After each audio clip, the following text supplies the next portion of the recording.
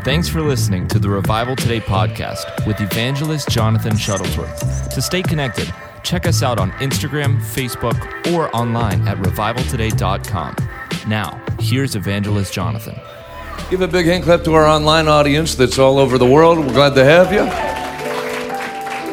Normally on Wednesday nights, we receive the offering at the end, and I found something in the Bible. I've kind of been on this track for about 3 weeks, and I used to make a mistake even up until months ago where I'd get something in my spirit. I think, well, you know, Wednesday night's not the time to do that, or Tuesday morning, so I'll wait till there's a big service. But you don't always feel it in your spirit like you do when you first read it.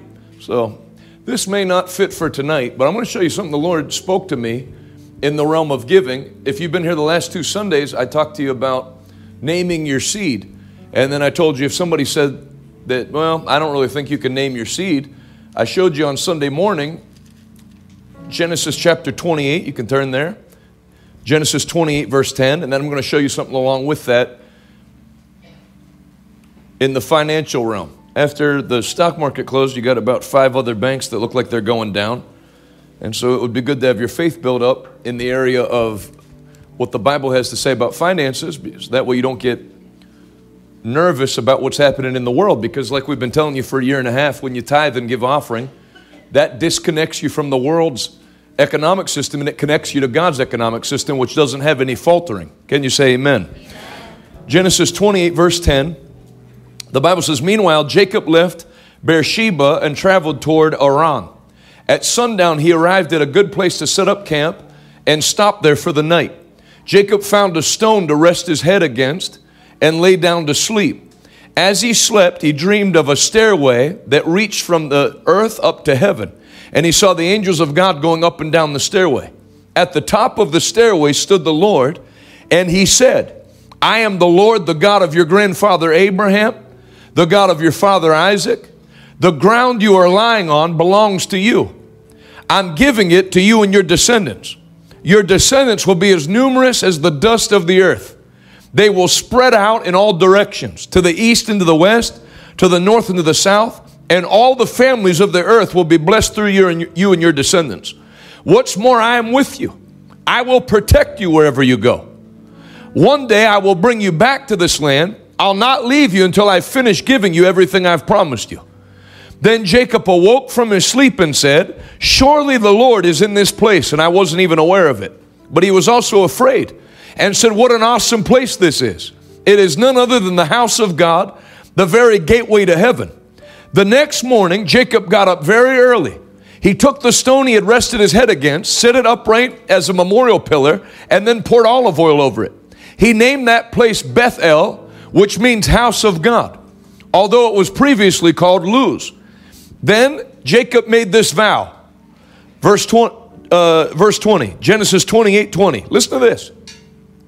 If God will indeed be with me and protect me and will provide me with food and clothing. Everybody say food and clothing. And if I return safely to my father's home, then the Lord will certainly be my God, and this memorial pillar I've set up will become a place for worshiping God, and I will present to God a tenth or a tithe of everything I've received, of everything he gives me. So I'm connecting here with you, as I did out of 1 Kings 17, that you're not out of bounds to put your faith on something specific in the area of giving. I was talking to my cousin Ted Shuttlesworth Jr., and we were talking about naming your seed and how that's a controversial thing. But think about it. The more specific your faith is in every area. If you pray, like we've taught against this, if you pray, oh Father, whatever you want to do today, we ask you to do whatever you want to do in this service. You know, think about it. Some of us came from churches like that growing up. Father, whatever you want to do, have your way. Here's a thought. How about figuring out what God wants done in that service ahead of time in prayer and then contending for that thing? So it's the same with the blessing of God. People say, well, whatever God wants me to do. Well, Elisha said to that woman that was in debt and was going to get her sons taken away, tell me, what do you want me to do for you? When he said, what do you want me to do for you? The implication is, what do you want God to do? Because it wasn't Elisha doing it by his power. Everything he had that could make anything happen was from God's power. So the more general you make your prayers, the worse the results. Father, how would you even know if God answered your prayer or not? Well, Lord, whatever you want to do, let it be done. How would you know? Somebody hits you with their car. I guess God wanted me hit with a car today. That's how people believe. But when you're believing for specific things, even how we get you to pray for souls on the soul covenants, instead of Father, save Pittsburgh, or God save America, Father, or God save Pittsburgh. Father, these are 7 people that I'm targeting my faith. I want you to see, I want you by your Spirit to break their stony hearts down, that they'll receive the gospel. And people have been seeing results that way, their family being saved. The more specifically you focus your faith. Hannah didn't say, I'd like a child, I want a son. People just like that, and God gave her a son. So since everything stems in Christianity from the Word and faith and the Holy Ghost, they're not disconnected. It's interesting how there's people, basically that's where all the barriers come in Christianity. I believe that God can bless. I believe God can heal. Even people that don't believe in healing believe God can heal because they believe He's sovereign and can do what He wants. But where the problem starts coming in is when you say, I believe that God, I can receive healing now. Well, that's not for you. That's in His time. That's not for you to say. No, God, Jesus never said that to anybody. What do you want? I want to see. I want my sight. Jesus didn't rebuke him. As your faith is, so be it unto you. Faith puts a demand on a specific thing from God. Now, anytime you try to put a demand on a specific thing from God, that's where religion rises up. Just like the blind man that received his sight. The Pharisees and Sadducees came. Hey, who are you? Why do you think you can do that? Why are you walking on the Sabbath day? Yes. We believe in the baptism of the Holy Ghost, but it's in His time. We'll tarry. Some people God fills. I have an aunt that's been going to church for 20 years. She's not been filled yet. We don't know why. And they start making it like it's up to God to pick and choose. But if you read the Bible, God moved on behalf of the desires of hungry and thirsty men from their heart. And you can do that with everything. With 31 people in the room. On the road to 1,000 people. We're going to break 1,000 people for Easter. Well, we didn't. We hit 771, but we broke it in September. And have broke it several times since, and may break it again this Sunday, and soon it'll be our average attendance. Why? So, well, Lord, however big you want to grow. No, I read in the Bible that they had 3,000 added to the church opening day. And you're the same God. They were believing you for explosive increase. I'm believing you for explosive increase, specifically 1,000. Then we'll go 1,000. We'll have that church constructed that seats 2 and can immediately go to 4,000 after making room for it and believing for it and working towards that end. Well, can you do that in prayer?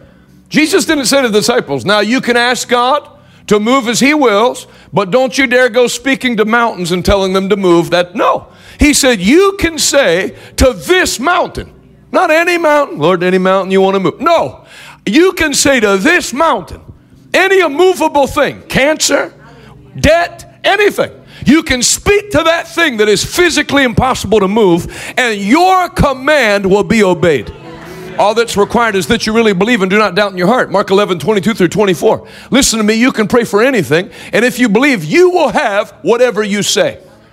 So I know it kind of stood out to me that it said, Jacob made this vow. And when you read in the Old Testament, there is vows with offerings. And I told you I did that with this building without knowing I was doing it. Because I felt the Lord speak to me to give 100,000, and the next day we were meeting to put the down payment on this building. I said, okay, Lord, I'll obey you, but just as a reminder, I know you know everything. But my wife's meeting with the people that own the church we're going to look to buy, and so if I do this, I need you to do something for me tomorrow. I wasn't going, now I'm going to give my seed an assignment, right? No, it was, okay, I'm giving you my best, but as I give you my best, and that's what Jacob did. And that's where you get the difference between the Jewish mind and the Gentile Christian mind, where somehow this never crossed over when the gospel came to Gentiles. Because Jacob, Abraham, Isaac, and Jacob, what's Jacob's name mean? He wrestles with God. One who contends with God. I mean, who wrestles an angel? I told you I saw one in my room. I stood still. I didn't go like this.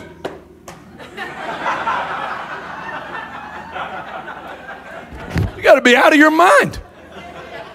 I mean, that's a different guy. You're going to meet these Bible characters in heaven. I promise you they're not going to look like Precious Moments characters. Oh, you're an angel? Let's go. Let's see who pins who. And then as he's talking to God, he's talking with the same kind of violence and aggression. All right, you said you're going to give me this land and protect me and give me food and clothing. If you'll do that, I'm going to give you 1/10 of everything. But I expect you to do what I can't do. So did God have a problem? And God, now that very easily after Genesis 28, you could read Job 40 and 41, where God then visited Jacob and said, where were you when I created the earth? Are you going to talk to me like this? No. People get it all backwards in Christianity. They think a little gentle, whatever the Lord wants to do, we don't know why he does it. They think God's pleased by that. But he's not. The Bible tells you even in the new covenant, come boldly before the throne of grace. You come boldly. You ask boldly, not beggarly. Father, you said this in your word. I am taking you at your word. I'm taking this step because I desire you to do what I can't do. No, there isn't 2 chapters of rebuke after that. There's just nonstop blessing. Because God's not a Gentile. God can get with that. God's Middle Eastern, you know. And I'm not looking to paint all cultures with a broad brush, but you listen to 2 Middle Eastern guys talking that are friends, you think they're going to fight. Let's go out to eat together. You know, that's Middle East. You read it all through the Bible. It's not Canada. It's Middle East. And that's how God is. This is God's culture. That's where God set the whole thing up. He's not an Englishman. He's not a Swede. He's not Argentinian. He's God. He's also not Middle Eastern or Yemeni, but that's where the thing started. And the mentality that you read here that's still in the Middle East now, that's how God works. Where he respects, present your strong reasons before me. Strong faith. Jesus never rebuked anybody for having too strong a faith. Woman, what are you doing grabbing my robe? I wanted to be healed. Well, now's not the time. No. He saw the woman. He knew healing had gone out from him. And he said, daughter, be encouraged. Your faith has made you well. What kind of faith? The kind of faith that presses through the crowd and says, I'm not waiting for tomorrow to get my healing. I've suffered long enough. I take it now. Can you say amen? Amen. Genesis 30. Verse 25, the subheading in my Bible is Jacob's wealth increases. Soon after Rachel had given birth to Joseph. So remember, we just read chapter 28, where Jacob says, I'm going to tithe, but I expect you to do what you said you're going to do, including food and clothing. I mean, the blessing's so much more big. God, we worry about food and clothes, but God's worried about eternity. No. First of all, God's not worried about anything. Secondly, there's not anywhere you're going to read in the Bible, and I'm already going too long, so I might just save the rest for Sunday. I mean, we're going to be in church quite a bit between now and Sunday. So, the giving that God instituted is to help people, and it's to help them now in this life. It's not for heaven. You will have treasure in heaven. But the giving is about for people to receive now. Turn to Mark chapter 10. I'll skip the angel thing I was going to show you. Go to Mark 10.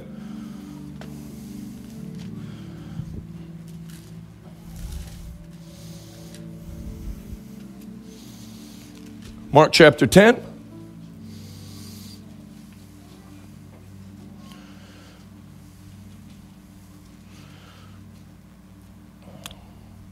I'll read some of the verses that people think that people that believe in prosperity have never read. Verse 17, Mark 10:17. As Jesus was starting out on his way to Jerusalem, a man came running up to him, knelt down and asked, good teacher, what must I do to inherit eternal life? Why do you call me good, Jesus asked. Only God is truly good. But to answer your question, you can kind of tell that Jesus didn't really care for this guy off the bat. But to answer your question, you know the commandments. You must not murder. You must not commit adultery. You must not steal. You must not testify falsely. You must not cheat anyone. Honor your father and mother. Teacher, the man replied, I've obeyed all these commandments since I was young. Jesus gave him grape juice and a vanilla wafer and a sticker chart. Looking at the man, Jesus felt genuine love for him. One thing thou lackest. And this is the one thing, it's what the church in 2 Corinthians 8 lacked. You have great love, you have great faith, you have great speakers, but your offerings are pathetic. That's what Paul tells them in 2 Corinthians 8. This is the one place where people miss it, is the money place. And it's not a small thing, because where a man's treasure is, there his heart will be also. One thing they'll lack is, go and sell all your possessions and give the money to the poor, and then you'll have treasure in heaven. Then come follow me. At this the man's face fell, and he went away sad, for he had many possessions. Jesus looked around him and said to his disciples, how hard is it for a rich man to enter the kingdom of God? This amazed them. But Jesus said again, dear children, it's very hard to enter the kingdom of God. Why is there an asterisk there?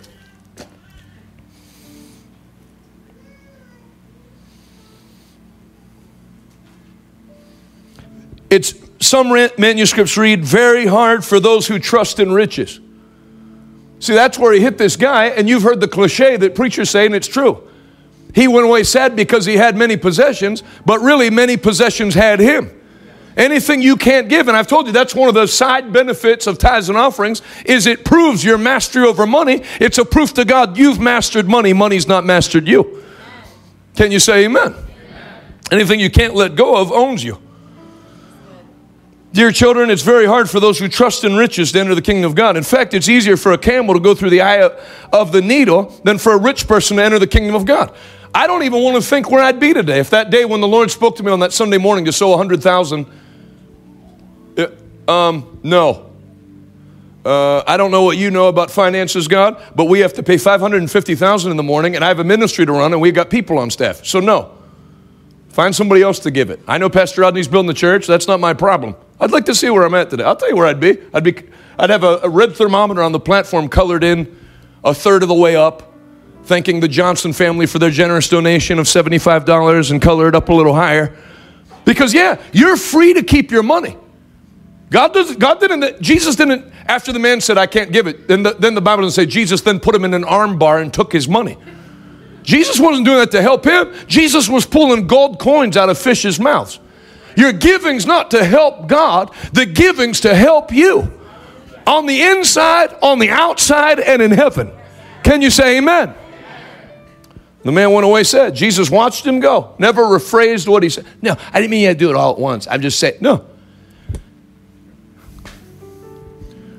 So the eye of the needle, if it meant a literal eye of a needle, then no rich people can go to heaven. Then Abraham's in hell, Isaac's in hell, Jacob's in hell, Joseph's in hell, on down, Solomon's in hell, he might be, David's in hell, because he was worshiping idols at the end. So he's like 50-50. But the other guys are locks to be in heaven. So if it's a literal eye of a needle, and that's how people think, the Bible says it's easier for a camel to go through the eye of a needle. It's not a sewing needle, genius. There was a gate in Jerusalem called the eye of the needle. And if you were rich, the camel could not go through. They call it the eye of the needle as the smallest gate. The camel had to get down on its, like walk through like this, and you had to strip. Your camel was your 18-wheeler. It was your Chevy Suburban, packed with all your family stuff. So if you're rich, you had all this stuff. It had to all get stripped off before you went through. And the richer you were, the harder it was to go through that gate. Because you had to let go of everything before you could go in that gate. And that's what Jesus is saying. And that's what people don't get about prosperity. These people talk about receiving, but Jesus said to give everything away. Yeah. But what happens when you give it? Because when he said that, the disciples were astonished. Then who in the world can be saved? Why? They were rich. Tax collectors. Commercial fishing owners. If you were poor, and Jesus said it's hard for a rich man to get in heaven, yeah, that's right. I can't stand those people. But then when he said it's hard, they all piped up. Well, they were all going to hell. What did Jesus say? He looked at them intently and said, humanly speaking, it is impossible, but never with God, for with God, all things are possible. Then Peter began to speak up. We've given up everything to follow you, he said. Now, check this. We've given up everything to follow you. And now, the Jesus I was raised with in church then would have said, that's right, and you should have. And that's your privilege to do that. One day you'll be in heaven. So I don't want to hear about it anymore. But even now, with Peter saying it like not in a good spirit, I know that guy wouldn't give up. Just for the record, Jesus, we've given up everything to follow you. Anytime you see God talk about giving, you're never going to see him talk about giving without talking about the harvest, because the offering was not created to help God. The offering was created to help you. What did he say? Yes, Jesus said, and I assure you that everyone, how many people? Everyone. Certain people are given the gift of generosity and God blesses them, but not. No, God's laws work for everyone. What I say to one, I say to all.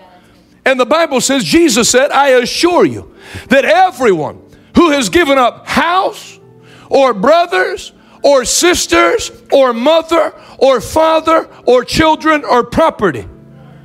Children, what was the last part? Property. That's not just land, though it includes land. You know, the people who gave us this building for free told us, when you tell the testimony, you should tell them that the miracle also affected us. We had an amazing year in business after we did that. Yeah. Everyone wins. God didn't tell those people, yeah, that's right, you should give it because the church is first. And I've been sick of you people having too much. No, everyone gives. Anytime somebody's ever given me or a dollar, something that was like a seed, a sacrifice, I felt to give this to you, then you talk to them, you're never going to believe what happened after I did that. You think you got something, then they got something 100 times better than what you got. Then what happened to those people that gave it to them? Giving look at the U.S. economy. Every Christmas, giving causes the economy to boom from the end of December through like March. From giving and returns and swaps, because people aren't hoarding their currency, they're giving. And the whole country benefits. Can you say amen? Amen. Property. For my sake and the sake of the gospel. Jesus likened any giving to the gospel, to equal to giving, put it in his hand personally. To my sake, for my sake and the sake of the gospel, will receive now. We'll receive when? Now. Whether we ever receive now or not. So Jesus is a liar. Jesus had a poor grasp on the word. He didn't say, when you expect God to do something for you now, you're not pushing God to do something he doesn't want to do. All you're doing is what Jacob did. God spoke first. God was the one that told him, I'm going to do all these things. All Jacob said was, okay, if you'll do that, then I'm going to do this out of a belief that you're going to do it. And when you expect God to do something where you're not sometime in the future, he'll do it in the future too. There's heaven. There's a reward in heaven. But there is a blessing now for all that will follow the word. There's a blessing for you tonight now. There's a blessing for you watching online tonight. Somebody shout that word, now. We'll receive now in return 100-fold. Houses, brothers, sisters. I don't have any brothers. My mom and dad had me and my sister Jessica. But I have tons of brothers. There's nobody that has a physical brother by blood that's closer to you than me and Kofi are. And I got him through the Spirit. So, and that's not the only one. Brothers. Most people have blood brothers that are much less close than me and Kofi. I've never punched Kofi in the face. He's never punched me in the face. But most people have punched their physical brother in the face, or at least dreamed of it.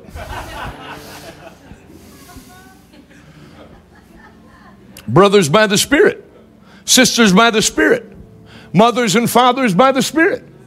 Rodney Howard Brown and Donica Howard Brown. Jesse Duplantis and Kathy Duplantis. Sitting in their houses like talking to family. You think we knew them 55 years. Just spending time together because it's by the Spirit. That's one of the great things about church. You'll start meeting people that feel closer than physical family. Because the giving affects everything. You'll receive mothers, brothers, sisters, children, and property along with persecution. And property will receive now 100-fold. Houses, brothers, sisters, mothers, children, and property. That's as much Bible as John 3:16. Do you know that? Do you know the Bible's not graded? You know, there's the salvation part, that's important. Then this part, if you want to get into that, no. All Scripture is inspired by God. And you're not going to have to get too old in life before you realize you not only need the heaven part, you need the healing part, you need the victory over sin part, you need the marriage part, you need the children part, you need the blessing part. Because God didn't sign a deal with a publisher and he had to fill 1,200 pages. So some parts he just filled. No, all Scripture is God-breathed. That God has a plan for your profiting, that you prosper and be in health, even as your soul prospers. He has a heaven plan. He has a personal spiritual prosperity plan. He has a wealth plan. He has a health plan. Can you say amen? And the people that teach against that, I don't understand. There's a guy that teaches against that, and then he just put on Twitter. I follow him because I like him. So you don't have to agree with me 100% on everything for me to like you. I can find common ground. I mean, I was talking to people on Twitter during the pandemic that were atheists. One guy was a Satanist, but he was a constitutional lawyer that said the government's doing a massive overreach to shut churches down. Well, I can get with you easy on that. I don't have to get maybe that was a bad example. I feel like I lost like 75% of the crowd. So I followed this person. You know what's interesting about people that bash healing? They all bash, we should just be thankful that God saved us and that there's a heaven. Then they write, this guy wrote, my wife has cancer. Can you pray for us today? It was all I could do. Now, I'm not going to kick somebody when they're down. But genuinely, what do you want me to pray? You don't believe in healing. But funny how, you don't believe in it when other people are affected, but then when it touches your house, now it's different. Okay. Now I'm just going to believe. Okay. And you've deprived all the people of that their whole lives. But then when it touches your child or your wife, now you're open to it. That's wrong. And then people do the same thing. We don't believe in prosperity. We're going on a missions trip to Thailand this summer. If you could give, what do you want the people to give? You asking them to give shows that you expect them to have more than enough. I don't understand. I'm not being sarcastic or mean. I'm telling you, I don't understand. I don't understand how people don't think. Think your theology out. Just the rudimentary requirements of Christianity require an overflow. Feed the hungry, clothe the naked, help people, get the gospel out. God called us to increase, and that's what he told. And that's what he told Peter. I know you've given up everything. These people talk about increase. The Bible says Jesus told the rich young ruler to give everything he had. Yeah. And Peter did do that. Peter walked away from his business. And Jesus said, just so you know, Peter, you're going to receive now and in this life 100-fold. Did Peter lose given to God? Who else are you talking about? From AD 34 on a first name basis. They talk about him every week in every church like he lives down the street. And as Peter said, and everyone nods their head. They all know who Peter is. Nobody knows one fisherman from that day. They know him. He stepped up. He didn't go down giving to God. He went up giving to God. Leave your boats, leave your nets, and come follow me. And now here he is, 2,000 years later, famous. If you're the most famous baseball player in Major League Baseball, India and China don't have a clue who you are. They don't follow baseball. That's 2 billion people that you're not even famous in most of the world if you reach the upper echelon of here. But when you reach the top with God, God will put you on a top where no one can ignore you. I see you taking the top like that in Jesus' name. If you believe it, can you say amen? Well, I'm torn, but I'm not going to go into the other part about what got triggered in Genesis 28 because I got all caught up on arguing with pretend people that weren't even challenging me.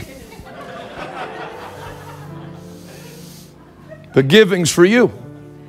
Oh, you gave? One day you'll have treasure in heaven. No, he said you'll receive now and in the life to come. Everybody say now. And in the life to come. Because now matters. Your kids don't need to eat in heaven. They need to eat now. You have dreams that God's given you that require assets now. whether we ever see it here or not. Shut up. You're anti-scriptural. Jesus never said that. You said that. And the more I've traveled, I really feel that the reason a lot of people oppose the prosperity message is because they don't pay their staff in church. And they've told them all to sacrifice and be poor, and and one day they'll get rewarded in heaven. So when a preacher comes and tells you that God actually wants you to have a car that's not held together by K-Love bumper stickers, then they're going to lose their staff, so they don't like that. They don't want people. I never thought that until this year, but I'm starting to realize the reason some people oppose prosperity is because the senior pastor makes all the money and no one else gets paid. So they don't want somebody telling people to get blessed because they're not going to bless anybody. And that ticks God off. Labor is worthy of his hire. Can you say amen? Yeah. Obviously, you can't pay every volunteer a salary, but if people are given 40 hours a week to the church, you should follow the golden rule. That's why people at this ministry are treated very well, because I did all their jobs and was treated like garbage. Just trust the Lord. Live by faith. How about you getting some faith and pay me? I'm 19. Faith is not a synonym for poverty. I'm just living by faith. So did Abraham. And he wasn't scrounging meals together. He had 318 trained servants that all ate from his table. Then you see him living by faith, walking on the outside of the tent. Hey, there's two guys I've never seen before. Have you guys had anything to eat? I won't let you go till you come in and have my 90-year-old wife cook you some food. He was like half Jewish, half Italian. That's living by faith. Who can I bless? Who can I help? Not scrounging by. Can you say amen? Amen.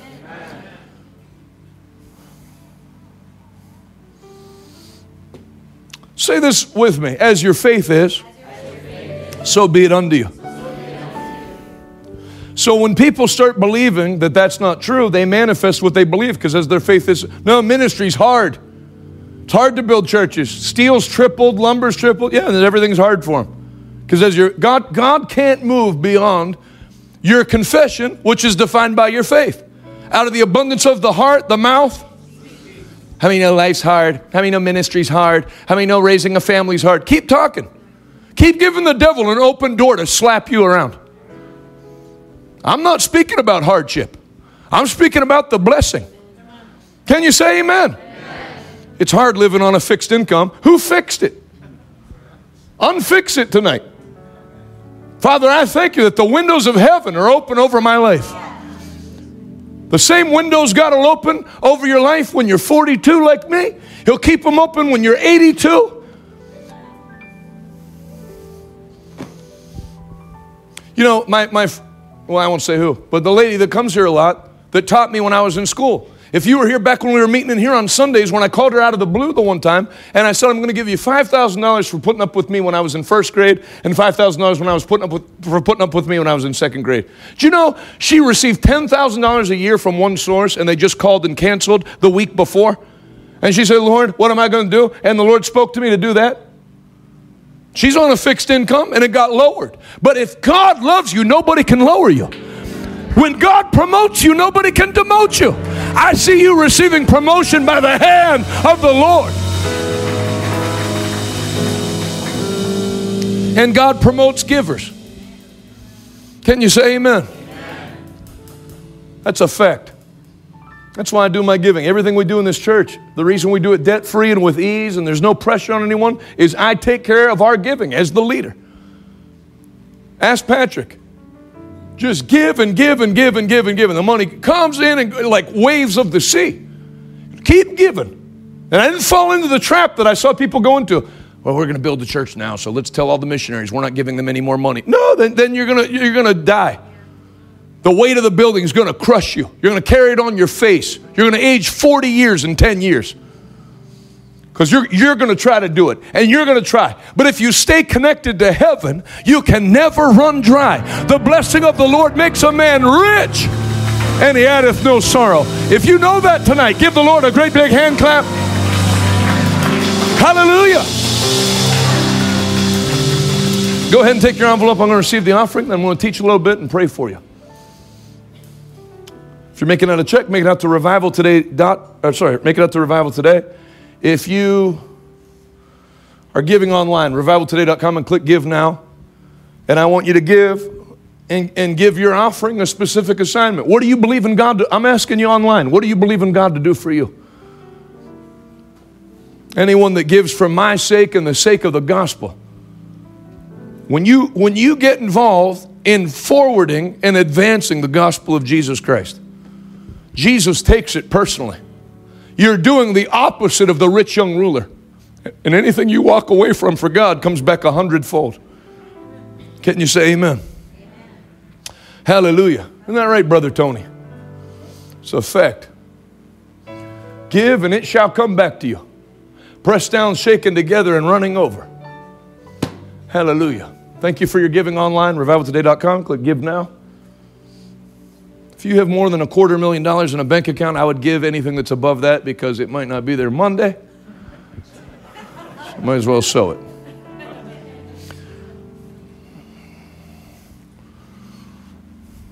Yeah, funny how all these Bible verses are actually true. Don't store up wealth where moth and rust. Keep it in circulation. Praise God. PNC can't lose $1 million from our church. Gave it away. Put it in Jesus' nail-scarred hand. He didn't lose anything. Keeps meticulous records. Can you say amen? Amen.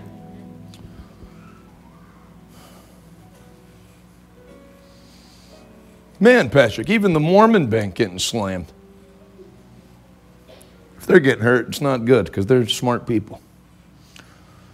Well, our bank is the first federal credit union, faith-based federal credit union that's received approval since 2017 in America. We received our approval. So we have to do the chartering and all that. And by the time we're done, we may be the only option. So that's good. Amazing how the Lord keeps you ahead of the curve. Amen? Amen. We started filing for this a year ago. I know what I feel in my spirit. So we're in good shape. Amen? Amen. Praise God. All right, ushers, go ahead and receive the offering.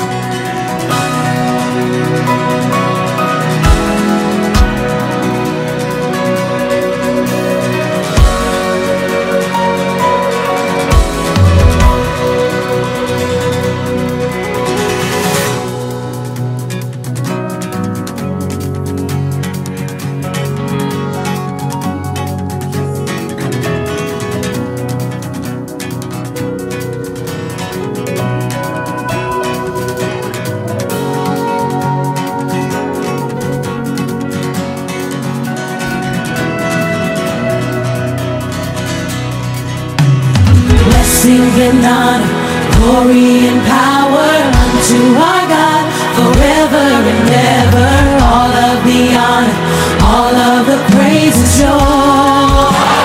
yours forever.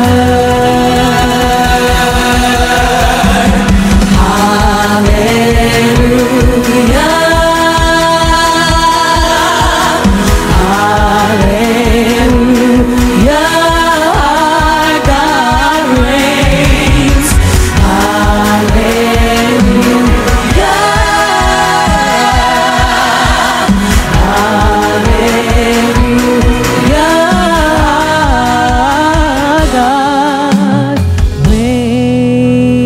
Lift your hands one more time to the Lord. Father, I thank you for tonight. I thank you for your people who are here. I thank you for all the great things you're doing in this city and for keeping your hand on this church and the people of this church.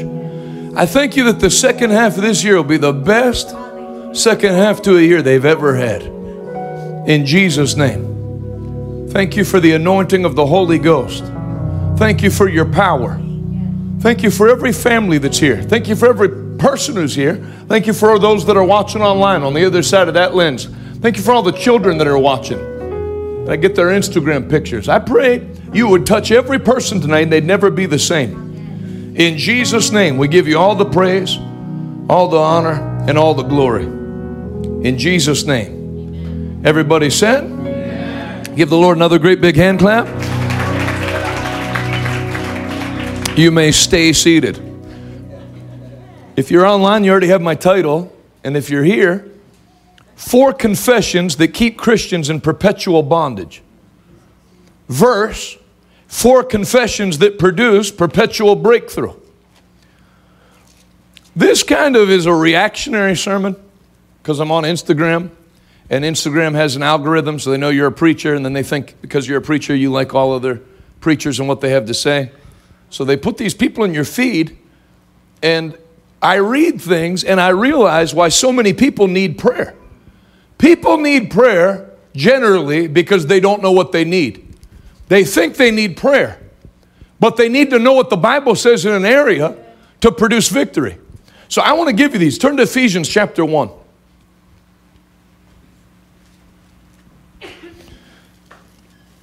Ephesians, the first chapter. I've been preaching for 21 years, which is not a long time, but it's also not a short time. And if you go to a full gospel church, Holy Spirit church, Word of Faith church, churches that purport to know the Bible and purport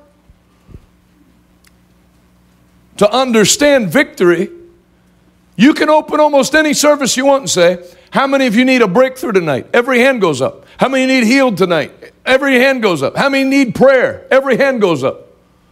So there's a problem there because that's not how it was in the early church.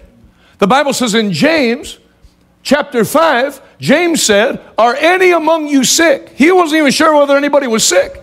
Because like we read last week in Acts chapter 5, they were lining the sick up on the streets that perchance Peter's shadow might fall across them. They were getting people healed in the building and out of the building. So the early church wasn't in need of breakthrough. The early church carried breakthrough. Now, say this out loud. I'll never rise higher than my own confession. Bible says, by your words will you be justified, by your words will you be condemned. Then Jesus in Mark 11, 22 through 24, he spoke 1 time on what you believe, talking about moving mountains, 3 times on what you speak. And an old Texas pastor named Kenneth Hagin said, the Lord spoke to him because Christians aren't missing it in their believing, they're missing it in their speaking. How many of you believe God's a healer and will protect you? Everybody will say amen. Then they'll go out in the 6 days between services. We saw it during COVID. Churches that preach healing. We need to be careful. They don't believe. They speak. Their mouth isn't matched up with their heart. Their mouth is matched up with their head. We walk by faith and not by. So a Christian has to learn to let their speaking be determined by what the Word says that they've hid in their heart and not what they see with and experience with their physical senses. Can you say amen?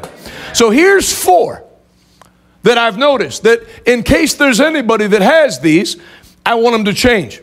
Ephesians chapter 1, verse 3. All praise to God the Father of our Lord Jesus Christ, who has blessed us, not will bless us, not is blessing us, who has blessed us with every spiritual blessing in the heavenly realms because we're united with Christ. Go to verse 15 for the sake of time. Ever since I first heard, Paul writing to the church in Ephesus, ever since I first heard of your strong faith in the Lord Jesus and your love for God's people everywhere, I've not stopped thanking God for you. I pray for you constantly. Now, if the Apostle Paul prayed constantly for these Christians, then number 1, you can pray this prayer over yourself, and it's a scriptural prayer. More scriptural than the Lord's Prayer. Because the Lord's Prayer was given before the death, burial, and resurrection. This is a New Testament post-resurrection prayer that not only was prayed by Paul, it's recorded by the Holy Ghost in Scripture. So what did Paul pray? Lord, keep him healed. I bind the devil. No, look what he prayed. Asking God, the glorious Father of our Lord Jesus Christ, to give you spiritual wisdom and insight so that you might grow in your knowledge of God. Hosea 4:6, my people are destroyed for a lack of knowledge. So if you have knowledge of God's word, I mean a heart knowledge, revelation knowledge of God's word, there's no devil that can do anything about you. Anybody watch they had that gathering of Satanists in Boston, Massachusetts. Do you know how many pastors that should know better? We need to pray. For what? What did you think was going to happen when they met? First of all, are people under the impression that the devil's locked in hell and they were going to release him? What's going to happen that's already not happening? I heard after they met there's been a giant fentanyl problem. No, that's been here for a while. What else do you want? That evil's in the world. 71 people in black capes they bought at Hot Topic aren't going to change anything. We need to bind. No. Actually, they should be holding prayer meetings for what we're getting ready to do. Because we don't respond to darkness. Darkness should have to respond. The Bible says in Acts 19, who's Paul writing to? The church in Ephesus. Where that church was birthed in Acts 19, the wicked people that served idols had to hold an emergency meeting to come up with a plan to stop what Paul was doing. Not the other way around. You can have a satanic meeting every day in Boston for all I care. Won't change one thing I'm doing. We'll keep taking land, building churches, and seeing people receive Jesus Christ by the tens of thousands because darkness can't drive out light. Light drives out darkness. Lady gets up and Christians do all their marketing for them. Lady gets up and rips a Bible up. Boy, is she going to be disappointed when she found out they printed more than one. Oh no, that was our only Bible. Now what? Does anyone have any verses memorized so we can write a second one?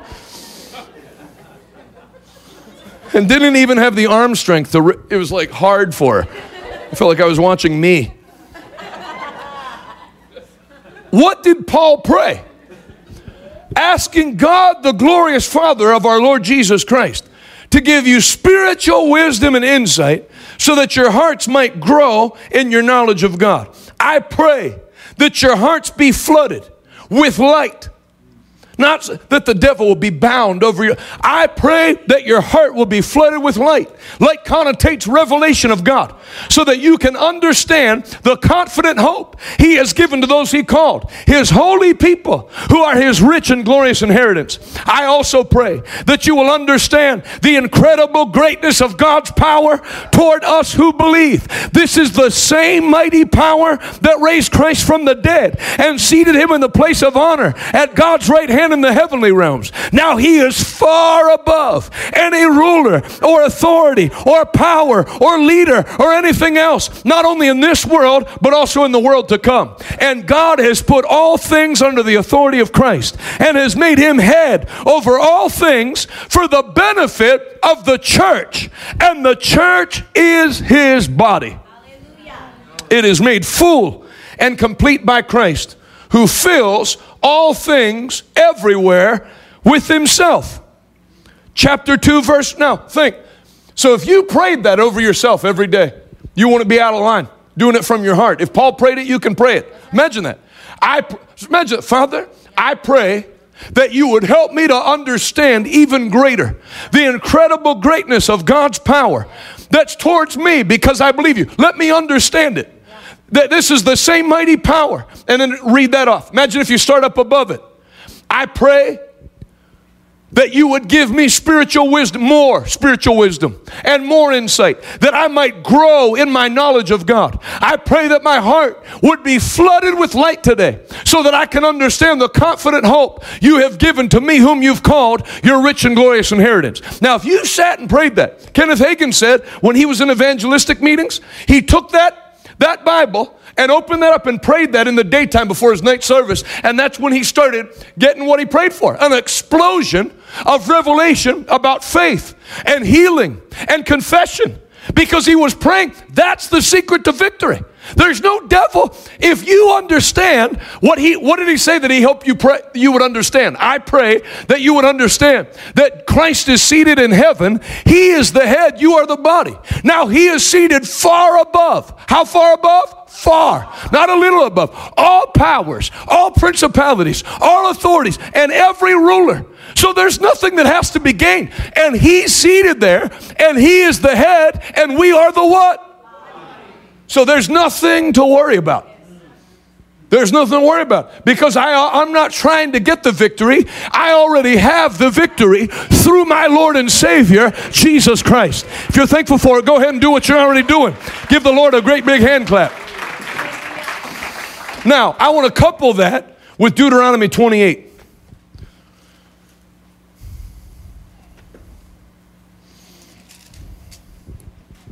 Deuteronomy 28:1. If you fully obey the Lord your God and carefully keep all the commands that I'm giving you today, the Lord your God will set you high above all the nations of the world. You will experience all these blessings. How many of them? All. If you obey the Lord your God. Say this out loud. Obedience produces blessings. Why do people think if they obey God, they expect an attack? Lord called us to go to Kenya, and I know the devil's going to be attacking. No, the Bible doesn't say if you obey God, the devil will kill you. It says if you obey me, all these blessings will pursue you. When you obey God, you should expect a blessing. Your towns and your fields will be blessed. Your children and your crops will be blessed. The offspring of your herds and flocks will be blessed. Your fruit baskets and breadboards will be blessed. Wherever you go and whatever you do, you'll be blessed. I like that. The Lord will conquer your enemies when they attack you. They'll attack you from one direction, but they'll run from you in 7. The Lord will guarantee a blessing on how many things you do? On everything you do, and will fill your storehouses with grain. The Lord your God will bless you in the land he's giving you. If you obey the commands of the Lord your God and walk in his ways, the Lord will establish you as his holy people, as he swore he would do. Then all the nations of the world will see that you're a people claimed by God, and they'll stand in awe of you. The Lord will give you prosperity. I don't believe in that. Well, it's there. It's right there. Lord will give you prosperity in the land he swore to your ancestors to give you, blessing you with many children, numerous livestock, and abundant crops. The Lord will send rain at the proper time from his rich treasury in the heavens, and will bless all the work you do. You will lend to many, but thou shalt not borrow. If you listen to these commands of the Lord your God that I'm giving you today, and be careful to obey them, the Lord will make you the head, and you will always, how often? Always. Be on top. And how many times at the bottom? Never. How many times on top? Always. How many times at the bottom? Never. But you must not turn away from any of the commands I'm giving you today, nor follow after other gods and worship them. 4 confessions that keep Christians in perpetual bondage. Verse 4 confessions that produce perpetual breakthrough. Number 1, I battle blank / I'm under attack. I battle alcohol. I battle depression. Now you can't read, you can read it, but you can't read it and take it into your heart and make that confession. Is Christ under attack from alcoholism? It's not a trick question. Maybe this will help you to realize Jesus is not an alcoholic in heaven.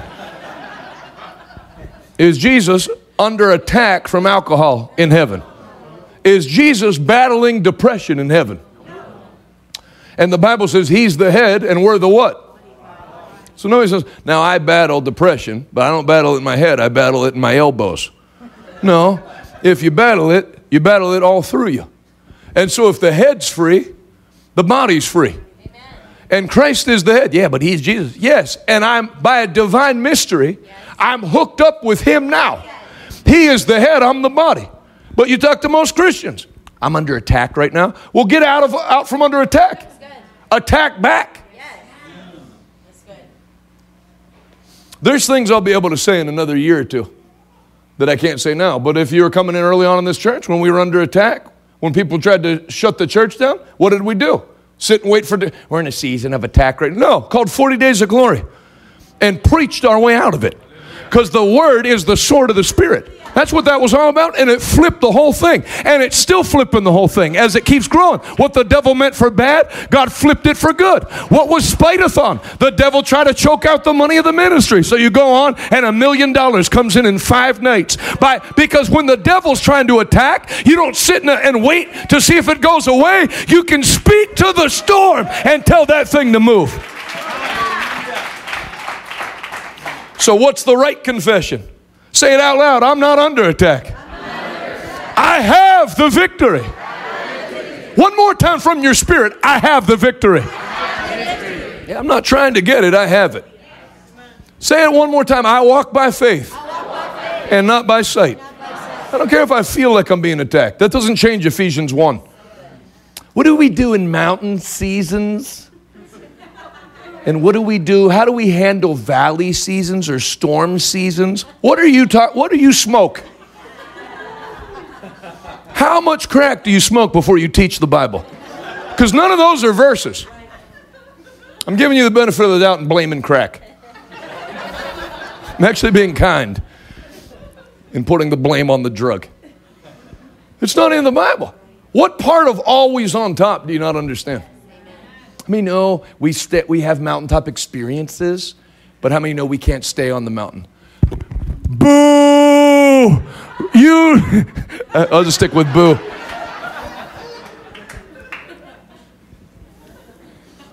I got kicked out of chapel in Bible college. I got so sick of them having these older guys come in to speak. Now, not all, some older guys were encouraging. I know you students are on fire and you think you're going to go out there and change the world. Number one, I am going to go out there and change the world. I don't need you in your little wet underpants putting a damper on my fire.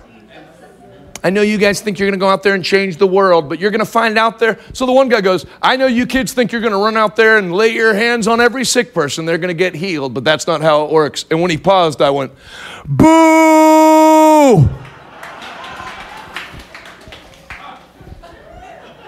They weren't happy, but I bet you Jesus was happy. I like that kid.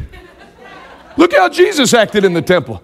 Look how Jesus acted towards religious leaders that were telling people to stay sick. Mad that the woman got healed. I wasn't doing that to be disrespectful. Well, I guess I was doing a little to be disrespectful. Sorry to say, I wasn't really booing. I was respectfully booing you. That might be the only time that's happened in the 2,000-year history of the church. The look on his face. Who's been booed while preaching? It's a miracle I graduated. I wasn't doing it to be rebellious, and I honestly wasn't doing it to be disrespectful. I was booing. I don't like unbelief. And well, he was young then. I'm 42 now, and I hate it more now. Who tells people that? I mean, we all battle something. I'm not battling anything. What is there left to battle? That's why you couldn't get me interested in praying against those Satanists. What am I going to do? If Jesus stripped the devil of how much power does the Bible say Jesus took from the devil? I hopefully made 9 o'clock dinner reservations for me and my wife, but not happening. So I'll dance with who I'm with. Amen. I said to her, we're going to be in church Friday. We have all-night prayer. There's no need to run a service that long. But a leopard can't change his spots. I can't do it. I wish I could do it.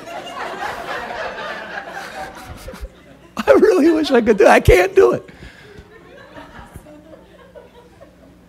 How many know we all battle something? I really feel like all of us, really every Christian should be in therapy. What a first world thing to say. Well, you believe every Christian should be in therapy? What would you say to people who go to church where there's no therapist?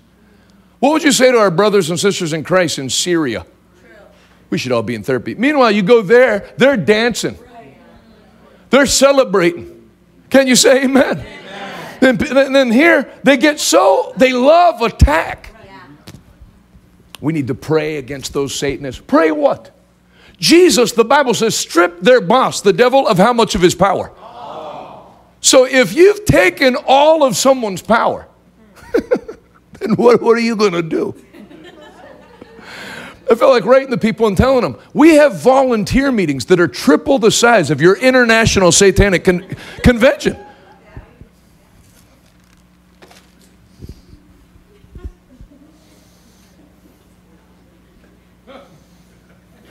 I can't say it any better than I said it. Hey, I wanted to congratulate all our friends over at the Satanic Temple. I saw you had your International Satanist Convention this weekend in Boston at the Marriott Copley Place. And I want to congratulate you. It looked like you had almost a quarter of it full, definitely over 20% of it full. I heard almost 100 people. That's a barrier that's not easy to break, so I believe with the right marketing, I'm believing with you guys. Next year, that international gathering of Satanists is going to be over 100 people for sure. And I saw you have 20% off on all your gear at your website. So that's good, you know. So it looks like things are going good over at the Satanic Temple. Love you guys. Wish you all the best. Hope you had a great time in Boston in your capes and saw the red lights and the thing. Looked cool. You know, you did your best is the important thing. When you can hang upside down at night and know you gave it your all, that's what really matters. Love you guys.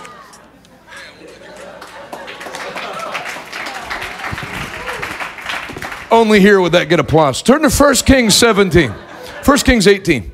I'll close with this. I'm just going to do one of the confessions. I'm with you till Jesus comes, so we don't have to pack all four into one night.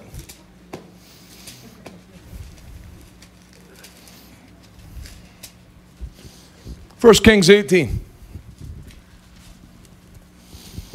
Verse 1. Later on in the third year of the drought, the Lord said to Elijah, go and present yourself to King Ahab. Tell him that I will soon send rain. So Elijah went to appear before Ahab. Meanwhile, the famine had become very severe in Samaria. So Ahab summoned Obadiah, who was in charge of the palace. Obadiah was a devoted follower of the Lord. Once when Jezebel tried to kill all the Lord's prophets, Obadiah had hidden 100 of them in 2 caves. He put 50 prophets in each cave and supplied them with food and water.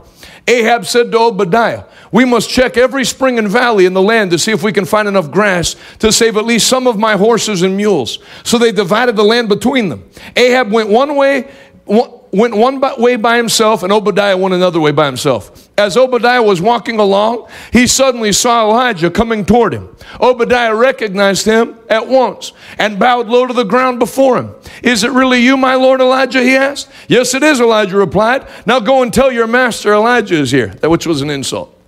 Because Obadiah serves the Lord. Ahab's wicked, but Obadiah works in the palace. So Elijah considers him like a sellout. Go tell your master that I'm here. See, Elijah's not hiding in a cave waiting for people to bring him bread and water. Elijah was Elijah. Can you say amen? Amen. He's not hiding, he's fighting. As Obadiah was walking along, he suddenly saw Elijah coming toward him. Oh, sir, Obadiah protested, what harm have I done to you that you're sending me to my death at the hands of Ahab? So this is why Obadiah wasn't calling fire down from heaven. Though he's a prophet, he's a good guy. He's going to kill us. Oh, no, he doesn't do the killing. I do the killing. Go tell him, I'm being like Elijah in the story. I'm not threatening to murder my entire congregation. It's like that lady at the theater. She wands me to check for weapons every Sunday. I'm not going to kill my own congregation, lady. Oh, you foiled my plan. I'll be back next Sunday. Jeez. Yeah, I don't know if you've read about church shootings. Usually it's not the pastor. For I swear by the Lord your God that the king has searched every nation and kingdom on earth from end to end to find you. And each time he was told, Elijah isn't here. King Ahab forced the king of their nation to swear to the truth of this claim. And now you say, go and tell your master Elijah's here. But as soon as I leave you, the Spirit of the Lord will carry you away to who knows where. So you believe God can do that, but then you don't believe he can take care of Ahab. God will whisk you away to another nation. Yeah, you serve the same God. People can believe God for anything except the thing they specifically need. How many believe God can make the sun stand still? Amen. Can he heal diabetes? No, everything but that. Everybody say, my God can do anything. Yet I have been a true servant of the Lord all my life. Yes, you have. Congratulations. Has no one told you, my Lord, about the time when Jezebel... So this is why, Elijah was taking a swipe at him, because Obadiah is defending himself.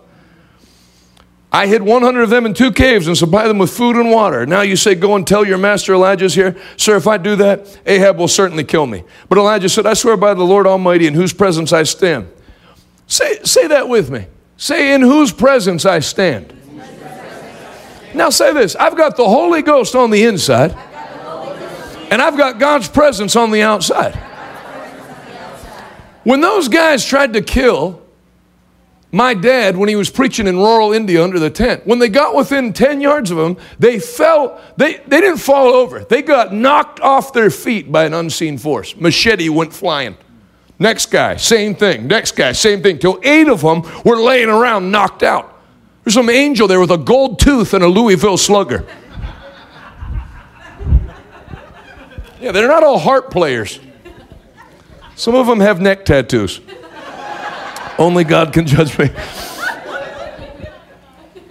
Yeah. Why? Because my dad's standing in the presence of God. What does the Bible teach? Our real lives are hid with Christ in God. That's what the Bible says. So anything that gets to you has to go through who first? God. Devil's going to be attacking. What devil can attack God? Where am I positioned? With Christ in what places? What does the Bible say about Satan in Revelation? Satan went to make war in heaven, but prevailed not. I'm seated with Christ in heavenly places where Satan has no ability to prevail. You are seated with Christ, Ephesians 1, in heavenly places far above. You can hold the international gathering of witches in the ballroom at the hotel across the street and curse me for 10 hours a day, and it won't affect one thing that's happening. I'd be as worried about that as if I found out that there were 5 kindergartners that were making a plan to beat me up. Like Will Ferrell. If you didn't get the reference, I'm happy. Yeah, I'm not praying. You're too small to pray about. Your little convention is too small. And they had less than 100 people. How much fewer would they had if Christians weren't doing all their marketing for them? Christians are always. Did you hear what movie they're coming out with? No, please let me know. I made a point not to watch the Grammys, but thanks to you, I saw every satanic thing that happened because you filled your Facebook and Twitter with it. Can you believe what was on the Grammy show? Yes, I can believe it because they're unbelievers. They're sinners, and sinners sin.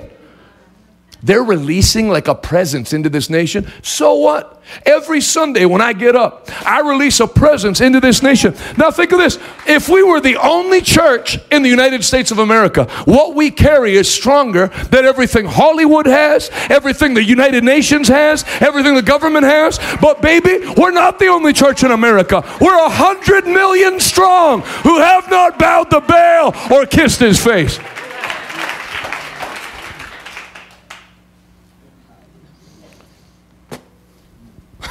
I watched pieces of that satanic convention. I got encouraged. That's our opposition? We got this. Having trouble ripping the pages out of a Bible. I was thinking I do more damage to my Bibles preaching than you do trying to destroy it.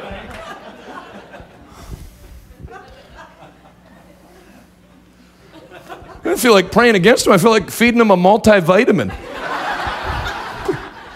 This is called Centrum Silver. I know you're only 23, but take this. It'll help with your bone density. Next year, you'll be able to tear pages out of the Bible.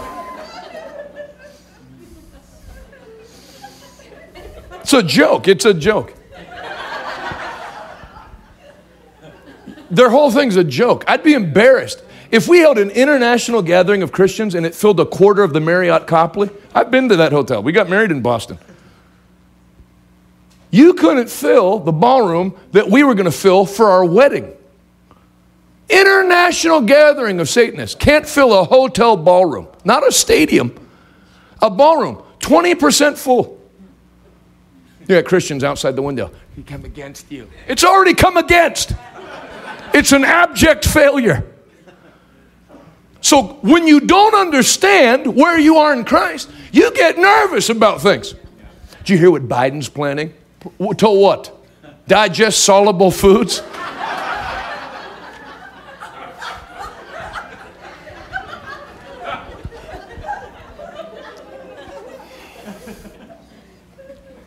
I felt bad looking at those Satanists. I feel bad for them. I don't know what happened to them. I feel bad for them. They look sickly. They look like they need like a good meal. I feel like if you fed like 2/3 of them a good meal, they just like, you know what? I don't want to be a Satanist anymore. I just needed meatballs.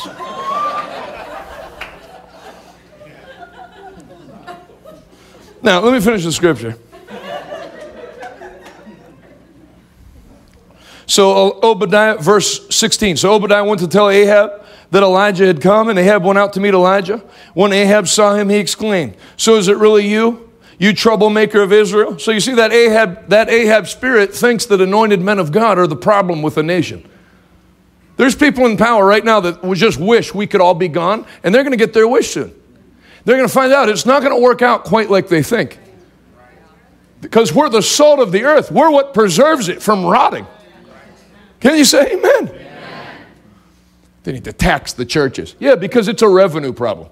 You take 40% of everyone's pay and companies, and you're $30 trillion in debt.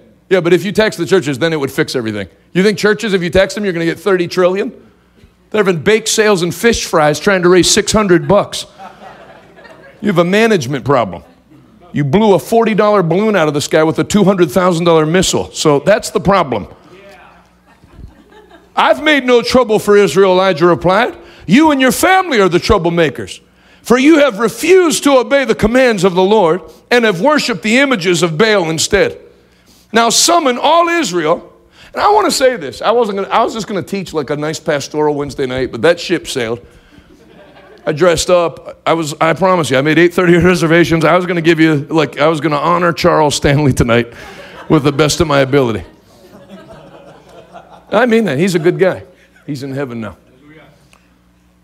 But since we're here, you let all this demonic stuff into the White House, and now you can't figure out how you go from a thriving economy to banks failing like we're in Zimbabwe in the 1990s.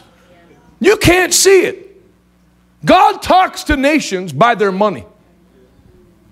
Can you say amen? Amen. People should wake up. There's consequences to having a White House that hates God and hates the Bible. It ain't going to affect me, and it's not going to affect you. Say this out loud. I live in this world, but I'm not of this world. Oh, I haven't made any trouble for Israel. You and your family are the troublemakers.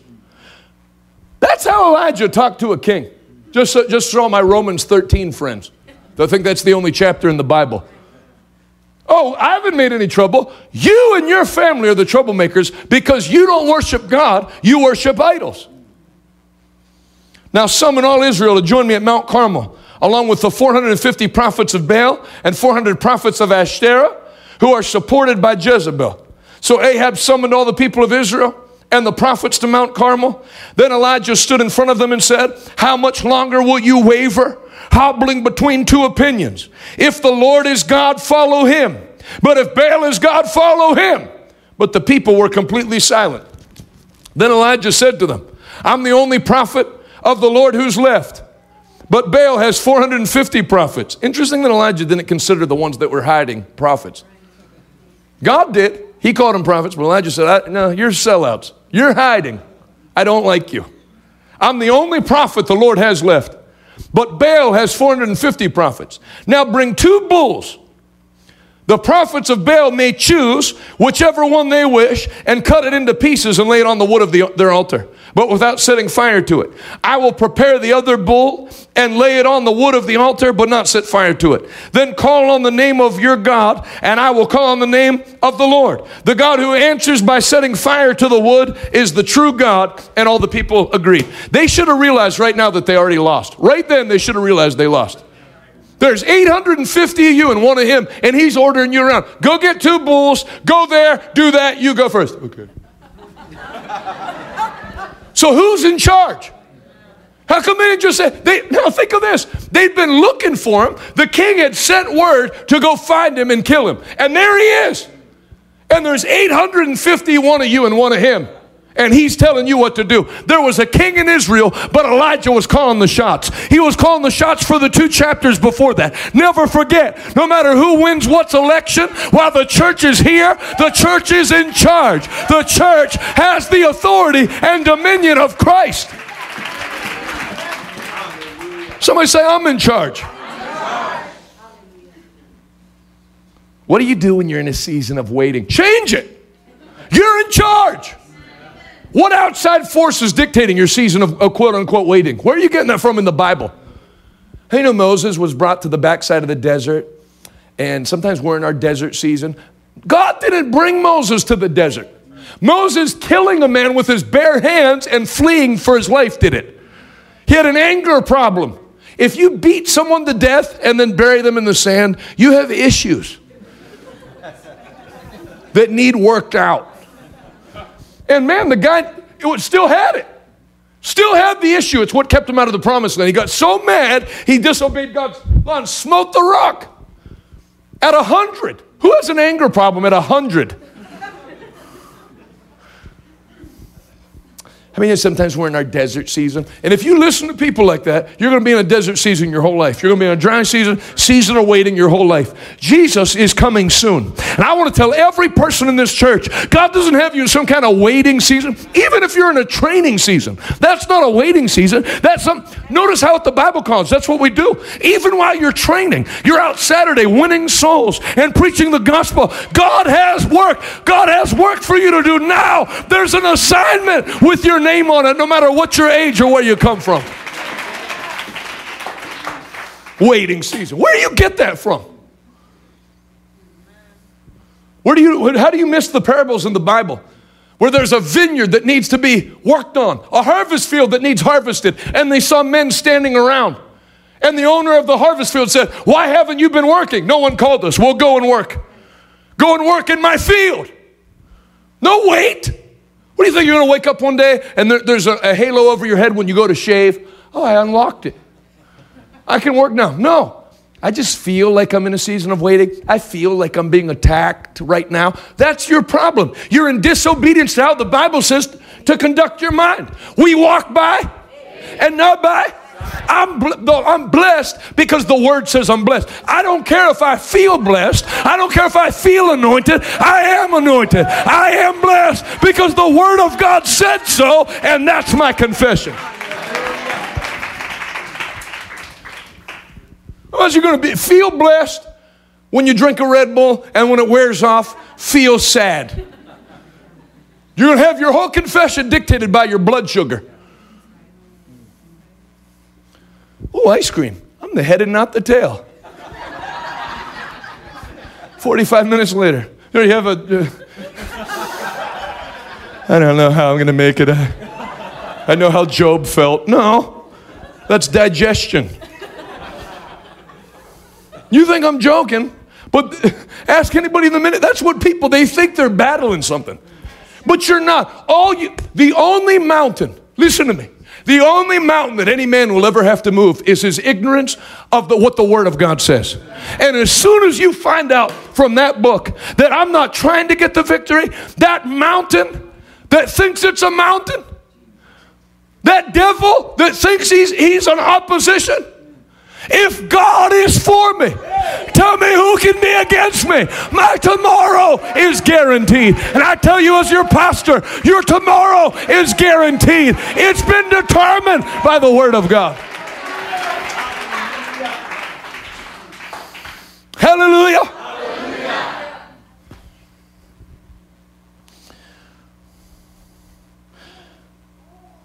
Then Elijah said to the prophets of Baal, how come you don't kill Elijah right there? Because you can't. That's right.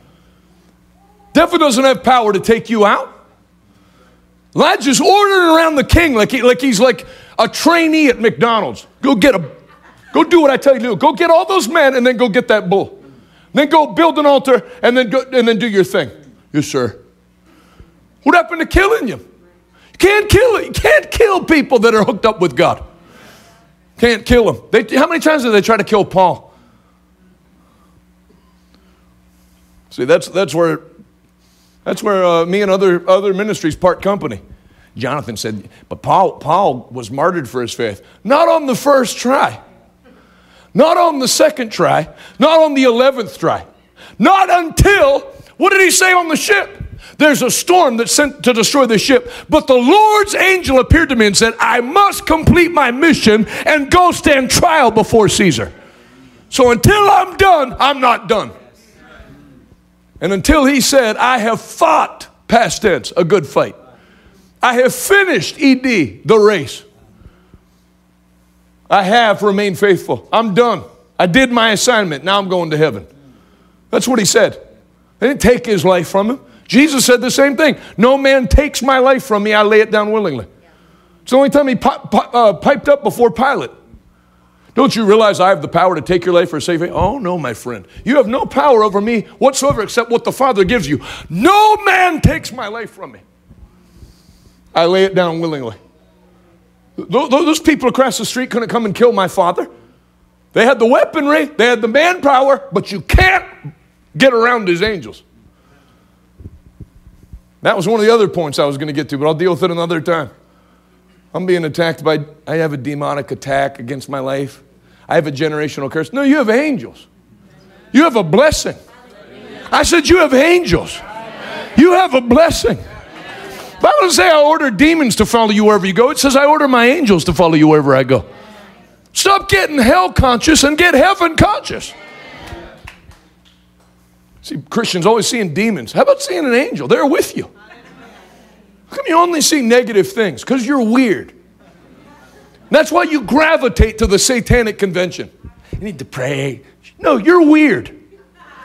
You know, if you think Satan's that powerful, why don't you join them? We just need to pray. No, I don't. What am I going to pray? Jesus, could you make a return trip? Give Satan some power back and then take it back again? What power is there left to take? It's all gone. Now, if Abraham's Bible is power, and I take all his power, and you're praying that God would do something about his power, what does he have? What is it? What can God do anything about? The Bible doesn't say he stripped him of some of his power. It says he stripped him of all of his power and made a show of him openly, triumphing over him in it. Made a show of him openly. Read what they did when they conquered a place in the Roman Empire. They humiliated the enemy. The devil has been humiliated. It's not just a defeat. He didn't win 21-20 in the fourth quarter. He made a show of him openly. He destroyed his power, and he gave that power to the church, which is his body. If Kofi was here, I mean, you think we don't know about demons? But we've cast out real ones, not pretend ones. Those people at that satanic convention weren't even demon-possessed. You could tell the demons were like, those people are weird. Let's possess like actual functional people. I was going to possess that person, but their apartment's a mess. Kofi went to northern Ghana where nobody speaks English. Nobody. In the bush. And the head witch came to his meeting and started yelling at him in English. She doesn't know English. The demon knew English. Where's Kofi today? Dead? Then after she finished, he withered up and died. No, she went missing. He dealt with them. Then the way you further humiliate the devil, heal the sick. Sickness is of the devil. The healing of the sick is a display of the supremacy of Christ's power over the devil's power. Can you say amen? Amen? We need to bind Satan's power. What power? Isn't it interesting that in Paul's entire prayer, he never said one thing about Satan's power? Just I pray you start to get knowledge of how great God is, how powerful he is. Can you say amen? Amen. Major league player, God is. Devil's not even in the minor leagues. He's out. He's out of the whole system. They're not even in the same class. They're not in the same class. And who have we become one spirit with? He that's joined to the Lord. 1 Corinthians chapter 6. A man who joins himself to a prostitute becomes one spirit with her. But he who is joined to the Lord becomes what? Say it loud. One spirit with him. So the same spirit that Christ has, I'm joined with. So tell me what I have to pray about. Tell me. They should be praying, not me. They should pray to their gods, and their gods, if they listen, will tell them, we can't do anything. Now think, if all those things are true, and they are, then what does the devil have to focus his efforts on, which is what got me ticked off, which is what produced this sermon in the first place? Getting you to doubt, or how do you pronounce that word? Obscufate. It's like obscure, obscufate, O-B-S-C-U-F-A-T-E, like where you veil something. How do you pronounce it correctly? Huh? No, that's not it. How does it? Obscure. No, okay, we'll go with obscure. Shield you from it. Look at how many Christians, I won't keep you here all night. Look how many Christians have gone to church for 35 years. They don't know any of this. You know, I'm half happy and half sad when somebody comes up to me at this church and goes, I've been a Christian for 35 years. I've never heard this. That great, but also awful. Not for them. What have you been teaching people? Then you have people actually have well, Jonathan says, no! Jonathan just yelled what God said. I didn't come up with this. And I didn't come with those. Now, what this actually means in the Greek, it's just what it says. All authority, all power. Turn to Luke 10. Luke 10. You know, if anybody's watching me that owns a steakhouse in Pittsburgh, if somebody could stay open to 10, so it's not like living in a citywide old folks home, that would be great. You will make some money off of me. Luke 10. Not complaining, just saying. Everything closes at 9. The lights are on in the nursing home till 9:30. Luke 10.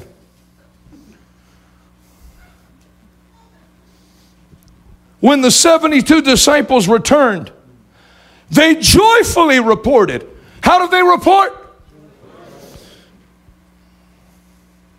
So this is showing you what it should be like to go out on a mission for Jesus. You come back joyfully. Not, we were attacked, many of us died, and Kenny got tuberculosis. We were overseas, so we all got yellow fever. Those aren't testimonies. Those are failures. When the disciples came back, they came back joyfully reporting all the things. They had happy stories. That's what got me drunk on the ministry. Hearing my dad, every week he came back. We'd all gather around and listen to the things God did. One miracle after another. When Dr. James Morocco, if anybody's watching from his church in Hawaii, when they had their gathering of ministers, they've started 500 churches. They're all telling their testimonies. And the church in Thailand tells their testimony that they arrested their pastor secretly, no Bill of Rights, arrested the pastor, put the pastor in a secret prison because Thailand's gone back communist. And communism and the Bible don't go, for all these people that say the Bible teaches communism, then how come the first thing communist countries always outlaw is the Bible? If it's helping your cause. But it doesn't teach communism. So be careful about communism. We need to think of the community. No, every man for himself. Even church is every man for himself in a way. I'm telling you the Bible, then you go live your life. It's not a cult. There's not a side room with bunk beds that we're all going to after the service. You're responsible for your family. A true pastor, you can't control people as a pastor. You tell them the word. Preach the word, then people are free to do what they're going to do. Can you say amen? Amen. So they have the pastor from Thailand gets up. And the church tells the story that they arrested him, put him in a secret prison, probably will never see him again. And so they have all-night prayer. They didn't have to pray all night. They prayed, they started at 7, and before midnight, they're praying, and when they open their eyes, he's seated in the front row. He said, I was in prison, blinked my eyes, and was in church. Yeah, I know, hard to believe. Wow, so you're telling me God can do anything? Huh. That's crazy, bro. Then after they told their testimony, none of the other American churches wanted to tell their testimony.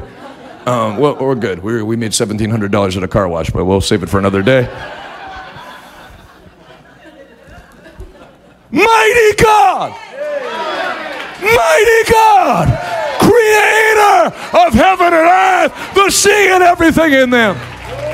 What a mighty God we serve!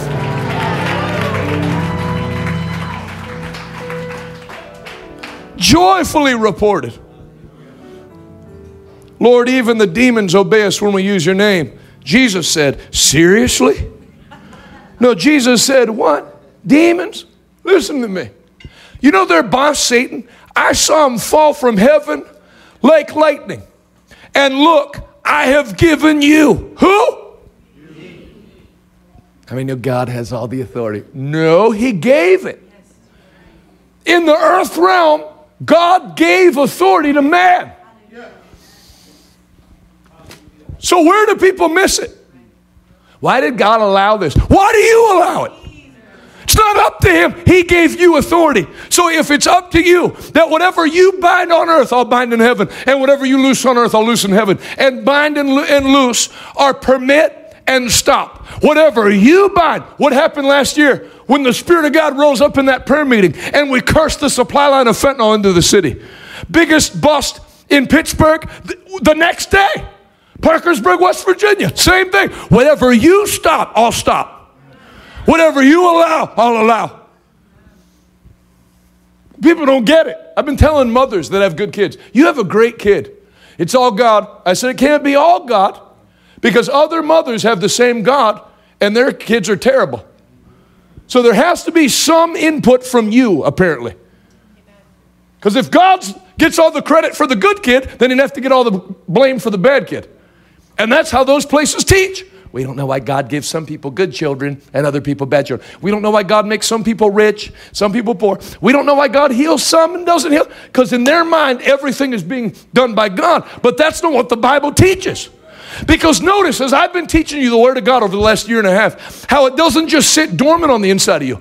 If I took a show of hands in at least one area in your life, something rose up in you in an area and said, no, I see now that this is not God's will and I'm not taking it. I'm going to do something about this by my faith, and your faith moved that mountain. And I've got news for you. The same way your faith moved mountain 1, it'll move mountain 2 and 3 and bigger mountains and more giants and Goliath and all his brothers, because that's what God gave the church to prevail in every battle of life.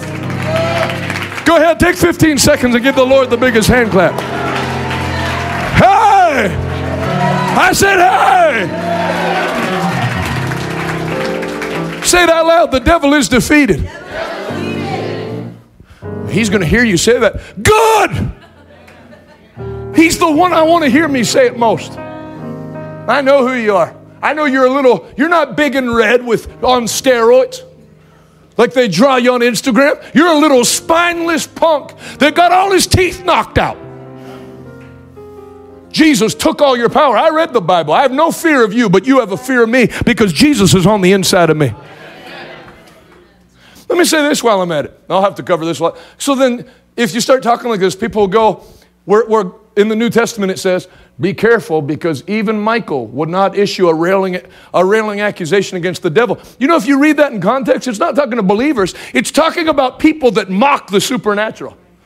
Read it. That you should be careful. If you're not a Christian, you got demons and all that. You should be careful. Because you're in their kingdom. But if you read Paul wasn't dealing respectfully with the devil. You unclean spirit, come out. Yes, amen. He didn't say, and the Lord rebuke you. No, he didn't. The Bible's telling you that if you're not in Christ, you'd better not mess around with these things. Is there any actors or actresses from Poltergeist left alive? Yeah, you don't play with the devil's power outside of God's kingdom. You get your head caved in a million different ways. But if you're hooked up with God, you can go around and root him out anywhere you want. Anywhere. Wherever the sole of your foot shall tread, you'll be on land that I've given to you. Say this out loud. I have dominion. Say, I can have it my way, right away, Not just at Burger King. Yeah, it's not up to God whether Camila serves the Lord. It's up to me and her mother. And so we're going to parent correctly. Well, whatever the Lord wants. No, I know what the Lord wants. I'm going to make it happen. Can you say amen? Amen? It's not up to God whether my marriage stays together. It's up to me. It's not up to God whether this church grows. He already stated that He wants His church to increase. It's up to me to take the proper steps and read the book of Acts. What steps produce growth to get in line with what God wants done, and then do it. I don't know why Jeff gets big muscles and I don't. I guess God just wants some people to have muscles and other people not. I'm sure we don't spend different amounts of time in the gym with different weights. I don't know how. I think it's why a lot of intelligent people don't want to come to church, because churches throw cause and effect out the window. Actions produce results. Today I set before you life and death, blessing and curses. Oh, that you would. You. God laid it all out here. My people are destroyed for a lack of. And you know, that's not a rebuke to the people. It's a rebuke to the priests. That's right. You don't teach anybody anything. You teach them nothing. They don't know the truth, and they're getting their heads caved in by the enemy, when if you tell them what I said, they could prevail. Come on, sir.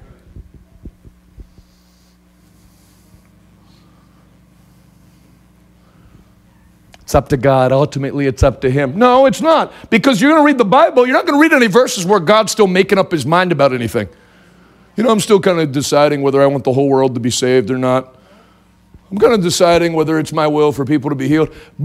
How many sicknesses and diseases did Jesus take on his body? 16% of the world's, 40% of us. He took them all. All our sicknesses. How many?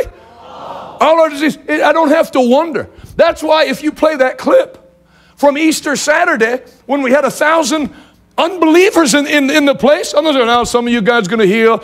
If you're interested, God will help you right now, because He already did everything He was going to do 2,000 years ago. Nothing's left to chance. What do you want? All you got to do is decide. That's it. I decide I'm going to be saved. Hallelujah. I decide I'm going to live holy. Then God gives His power to back your decision. Yes. And if you decide the other way, the devil will provide his power to back your other decision. But the devil's power can't override God's power. Amen. Well, Jonathan, you said you decide you're going to live holy. There's temptation. I'm well aware. And I have power over temptation by the Holy Ghost. Well, I'll never get to it in my undisciplined speaking style. So when they call all the prophets together, and the prophets start calling down fire, attempting to call down fire by their gods, what is Elijah? I should read it. I'm going to read it. 1 Kings 18.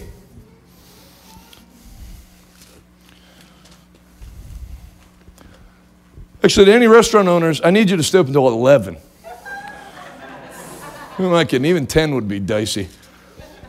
1 Kings 18. 25. Then Elisha said to the prophets of Baal, you go first. There's many of you. I love this guy. You can like feel the Don Rickles in him. You go first. There's many of you. Choose one of the bulls and prepare it and call on the name of your God. But don't set fire to the wood. So they prepared one of the bulls and placed it on the altar. Then they called on the name of Baal from morning till noontime, shouting, "Oh, Baal, answer us." But there was no reply of any kind. Then they danced, hobbling around. It's how God even like mocked the way they dance. Hobbling around the altar they had made. About noontime, Elijah began praying against them. Elijah began binding their spirit. Elijah began mocking them. That's his reaction to people that operate in occultic power. Mocking. Mocking's the highest way to deal with something in the spirit, because it shows that you don't even consider the thing worth any value.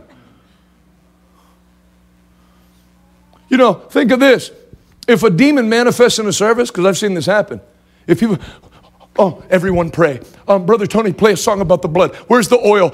The demon is like, all right, good. I got room full of knuckleheads that don't know what Jesus did, and this is going to be a 4-hour performance. I can tell them anything I want. I'm from Sheba. Who cares? Who cares where you're from? I'm throwing you out. I don't care where you're from. I don't care what, I gained my power from Babylon. Congratulations. I don't care about you or Babylon. I've heard demons talk. I'm king of the frogs. Wow. If this was a Disney movie, that'd be great. I have frog power. All right, this isn't Mario Brothers. But then when you start realizing and you mock them, you unclean. I've had demons manifest in my service, and I started laughing out of my spirit. It'd be like, someone's going to get their rear end kicked, but like your dad's going to do it. This guy's going to get lit up. Nah, I'm not worried about you. I'm not worried. You listen to me. You think I'm overdoing it? I'm not. You listen to me, and remember I said it, and I'm scripturally right. I'm doctrinally sound. If every demon spirit inside hell and outside of hell made it their business to take you out, if you know what God said and act on what God said, the shield of faith quenches how many?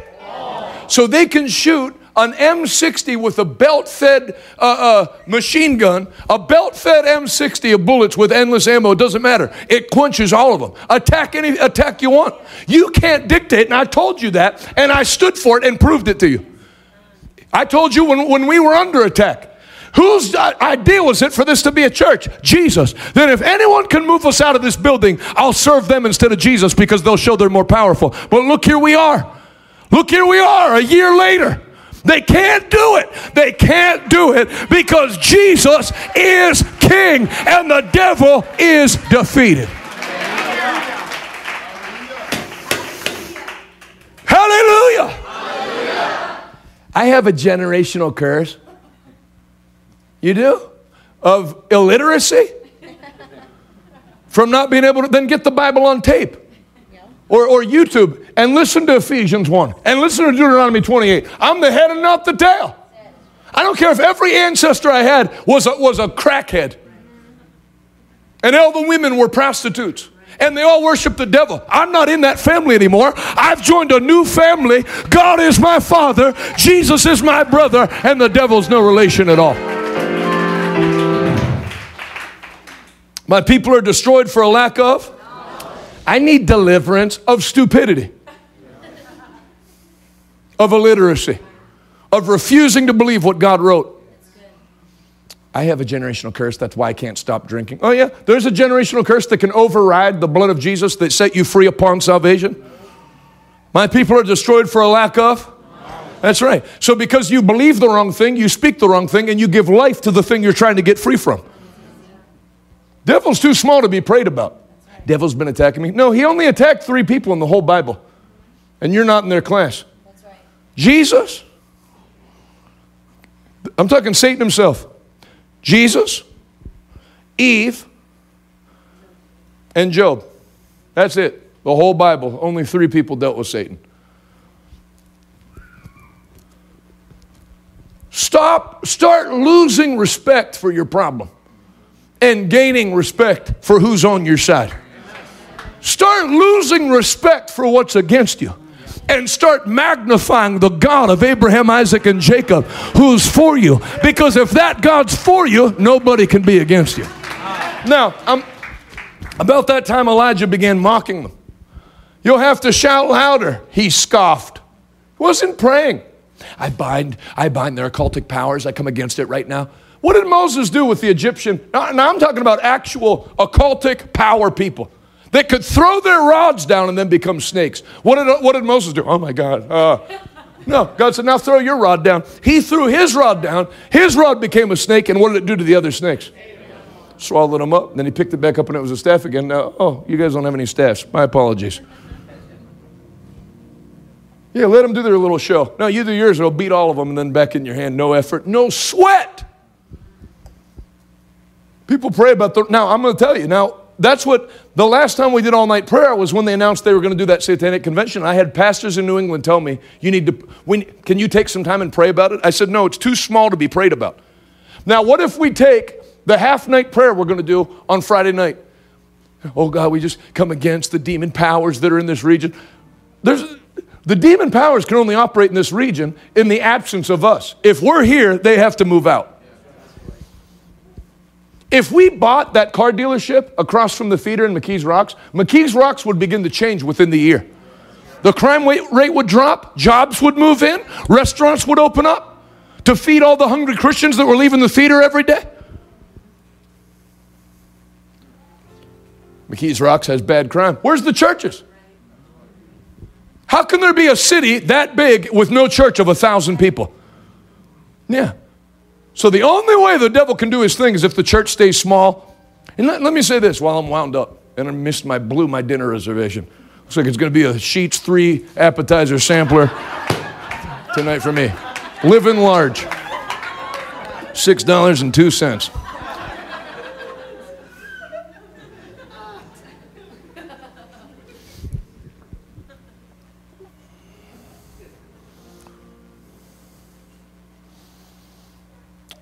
I wrote something about explosive church growth on Instagram, and somebody wrote on the internet, we have a small church, and we love God, but it's small, and so what? You know, I think Christians, if they could just understand addition. Yeah, why are you standing up for your church being small? My church was once small too. There's nothing wrong with it being small today. But how can it stay small if you win the lost and disciple the people that you win, which is the mission of the church? It's not possible to stay small. It's not. If that's not a theological problem, that's a mathematics problem. How do you add to the church daily such as should be saved and stay small? You can't do it. I had a pastor tell me one time, because I was preaching strong on like revival and the explosion of the church, and the pastor came up to me after the service because he had a small church. You know, God has a plan for small churches too. I said, that's right, to win the lost, disciple them, and become big churches.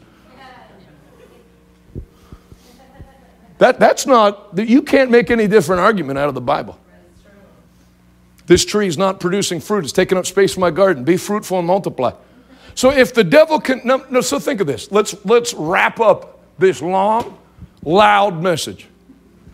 If the devil can convince the church, A, that churches aren't supposed to grow, and B, that they're in a wrestling match with somebody that's already defeated, then that's how my people are destroyed for lack of knowledge. That wrong believing produces an ineffective church. But then if you flip it, why do you think Jesus went to work? He didn't run around casting devils out of people, though he did cast devils out a lot. His ministry was a teaching, preaching, then demonstration of power ministry. But he spent his time teaching and preaching primarily. Because the word, if my people are destroyed for a lack of knowledge, where does the right knowledge come from? Where? The word. I need prayer. No, you don't. You need this. And if you read this, you're going to start to realize, and I'll pray for people. But prayer can't substitute for knowledge of the word. And when you have a knowledge, the more you grow, what did Paul say? I pray that when I come to Ephesus, I can lay hands on every one of you with my power-packed apostle hands. I pray that you would begin to understand what I understand. I'm being Paul. What I understand. The incredible greatness of his power toward us who believe. This is the same mighty power that raised Christ from the dead. I pray that you people would start to get so intoxicated on how mighty God is. So Acts 19, so mightily grew the word of God and prevailed.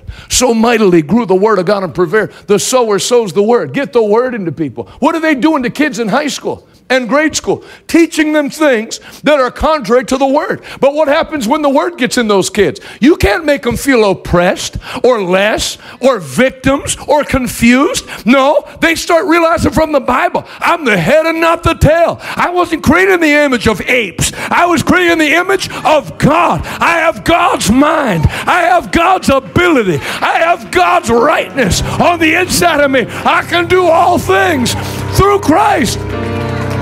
who strengthens me.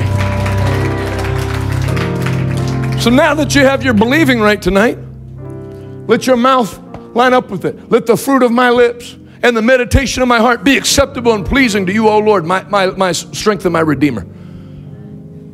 Meditation of my heart. I'm not going to think about things that are unscriptural. Jonathan, what if all the banks collapse right in the middle of you building this building? That's not a scripture. That's not going to happen. When God called me to start this church, he already knew how the financial thing was going to shake out. He doesn't care. He does not care. I'm God. That's how he talks. You think I need SVB Bank? I have streets paved with gold. All the banks in America, if they pulled all their money, couldn't pave one artillery road in heaven. I'm God. I don't need any of you people's anything. I'll do it. The Bible says the Lord sits in heaven and does what he pleases. That's what the Bible says. I like that. Do what I please. Hallelujah. That's how I see Jesus as the express will of the Father. I just see Jesus doing what he pleases. I don't like these money tables. Hey, you don't own this. Crack. Okay, do what you want. I do as I please. Yeah, I don't feel like swimming or getting a boat. So let me try this instead on the water. Because I'm God and I do as I please. Now, what devil's going to do something about that? What did the demon say to Jesus when he was preaching? Please don't destroy us before the time. Listen, I know you can kill us right now if you want to. Can I have like a few thousand years? No battle. Man full of 6,000 demons. And what happens when Jesus steps on the shore? He runs and bows at Jesus' feet. The demons bowed. Every knee will bow. Every tongue confess that Jesus is Lord. He's not going to be Lord. He is Lord. He's Lord of all. He's my God.